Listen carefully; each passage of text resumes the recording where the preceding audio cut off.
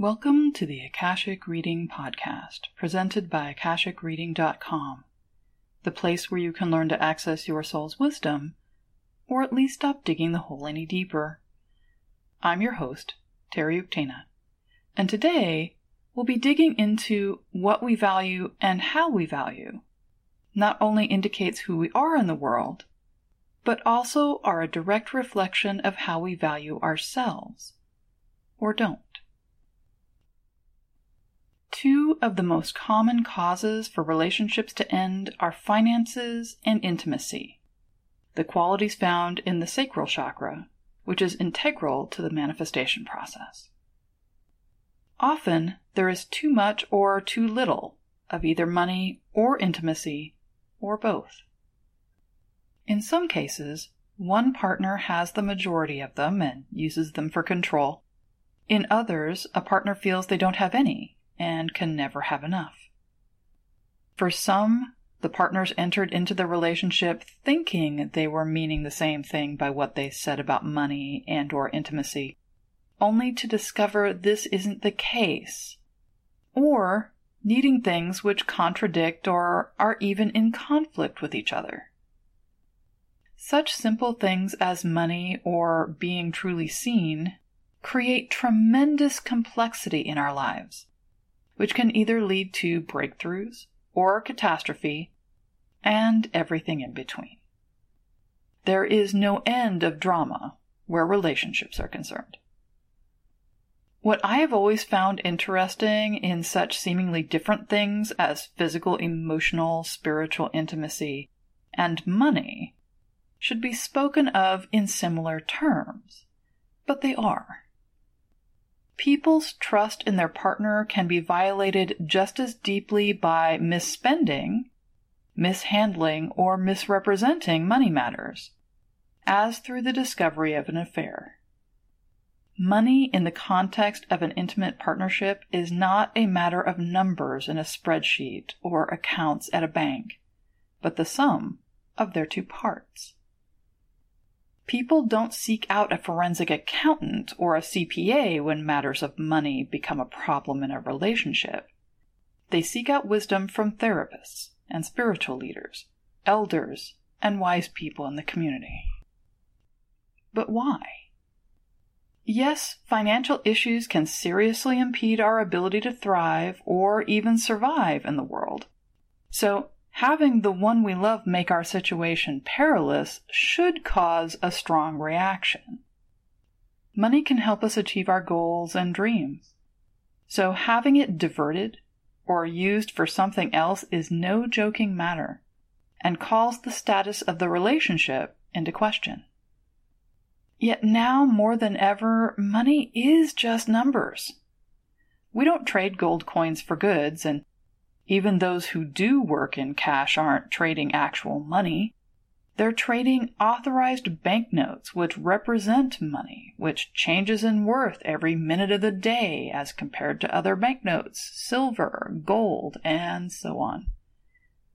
How can something so ephemeral cause as much agony as finding out your partner doesn't find you attractive or has been lying to you about an affair or the nature of a friendship? The key is in personal self-worth or value. The essential nature of money is not as a thing, but a language, and words have both energy and power. Money creates a common language among people, so individuals don't have to create a vocabulary of intrinsic worth for every little thing they need, want, or have. People who are selling something list the price at which they are willing to part with it, which indicates not only its intrinsic worth, but also the worth they place on the change this will create in their life.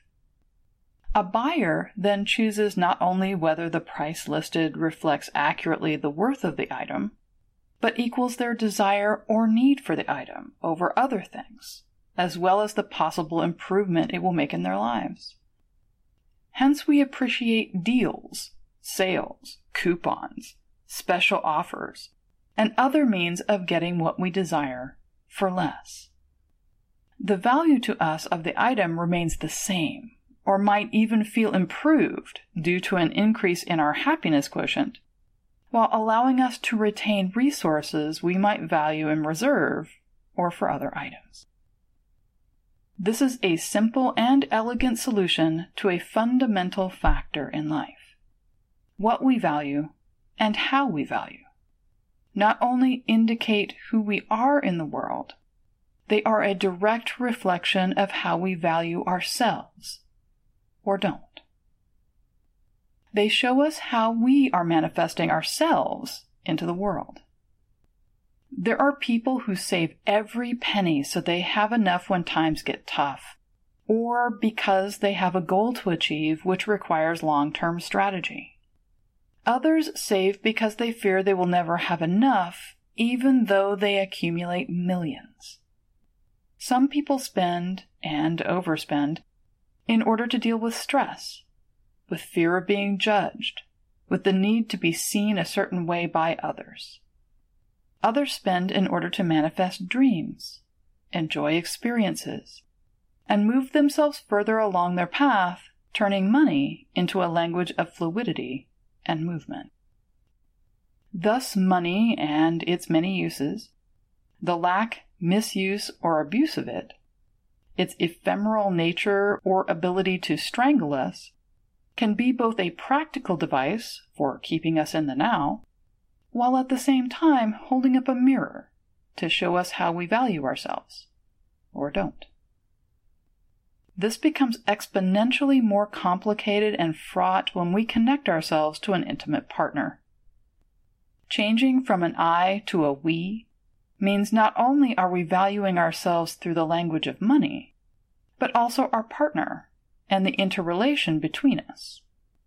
Hence, money conversations, which start out as practical matters, carry a great deal of encoded relationship subtext, which can turn things into a twisted pretzel in moments.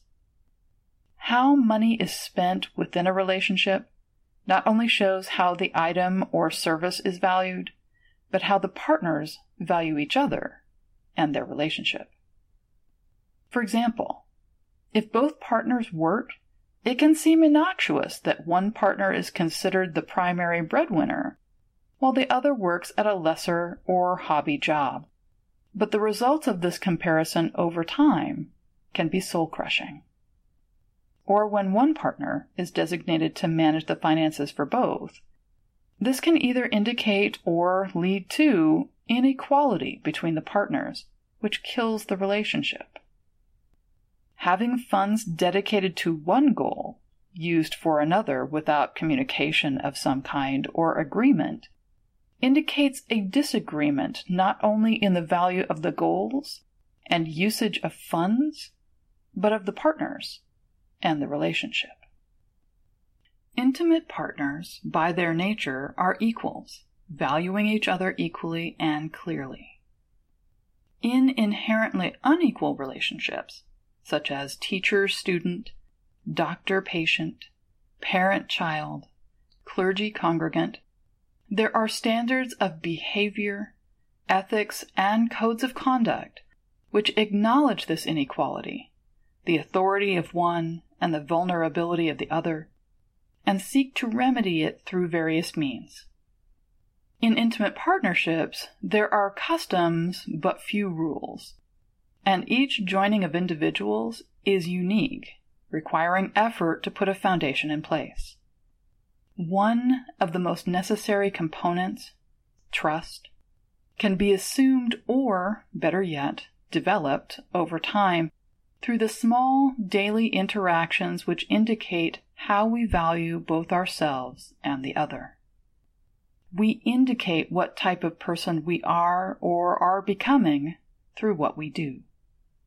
Money issues can be a violation of this trust, indicating through very clear language how the values of one person do not match the values of the other. They can also indicate where one partner is not valuing the other in a healthy way. So too can issues of intimacy. If money is the language of value, the means by which we speak akasha into reality, then intimacy in all its forms is the action which speaks louder than words. The most common intimacy issue is an affair, whether it is physical, emotional, spiritual, or any mixture of these three. An affair is one partner valuing someone else more than the partner they are with. Affairs can be a means of avoiding a conversation or a situation we don't want to confront. They can be an escape from a situation we don't know how or are afraid to do anything about. They can be a wake-up call that a relationship we are valuing is missing significant components we can no longer ignore or excuse away. They can also be a first step towards personal revelation and revolution.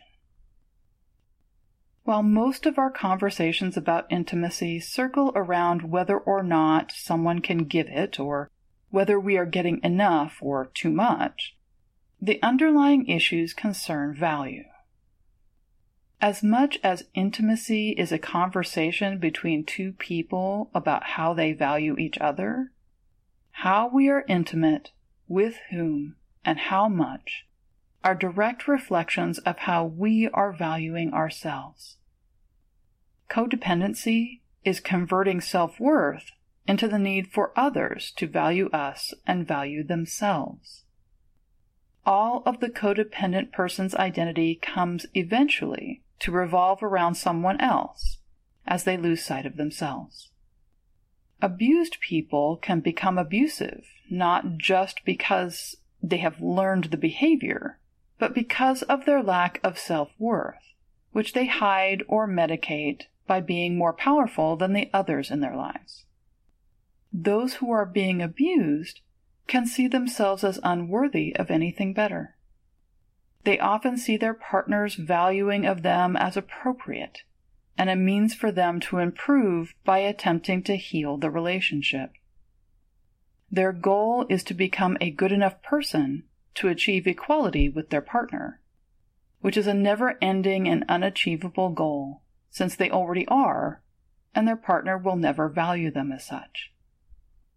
In the romantic phase of a relationship, both parties overvalue the other, sometimes extravagantly. This is one reason why some people cannot abide a relationship which starts maturing beyond this phase. They feel a need to be overvalued and overvaluing in order to avoid their true feelings or experience how they value themselves, which they fear will be reflected in their partner's actions and reactions. Once past the romantic phase, relationships move towards accurate valuing. Healthy relationships clearly communicate value. This doesn't mean the valuation is necessarily accurate in any given moment, doesn't need ongoing negotiation or active participation. Value is not a static thing. Just as each of us is changing in every moment, so too is the relationship we create between us, our self-worth, and the value we place on our partner.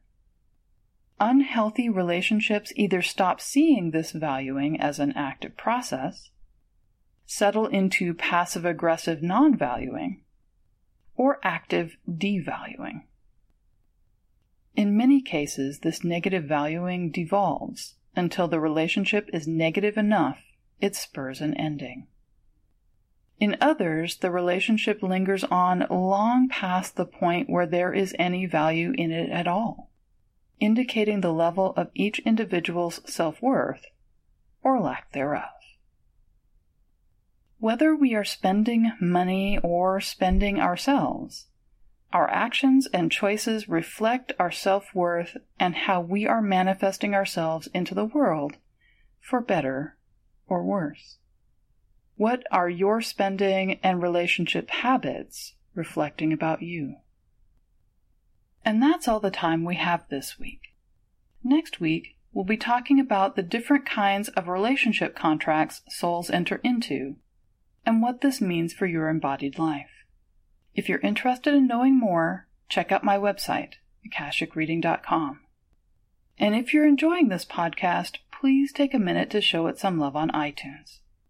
Your comments are also appreciated. Thanks. Bye.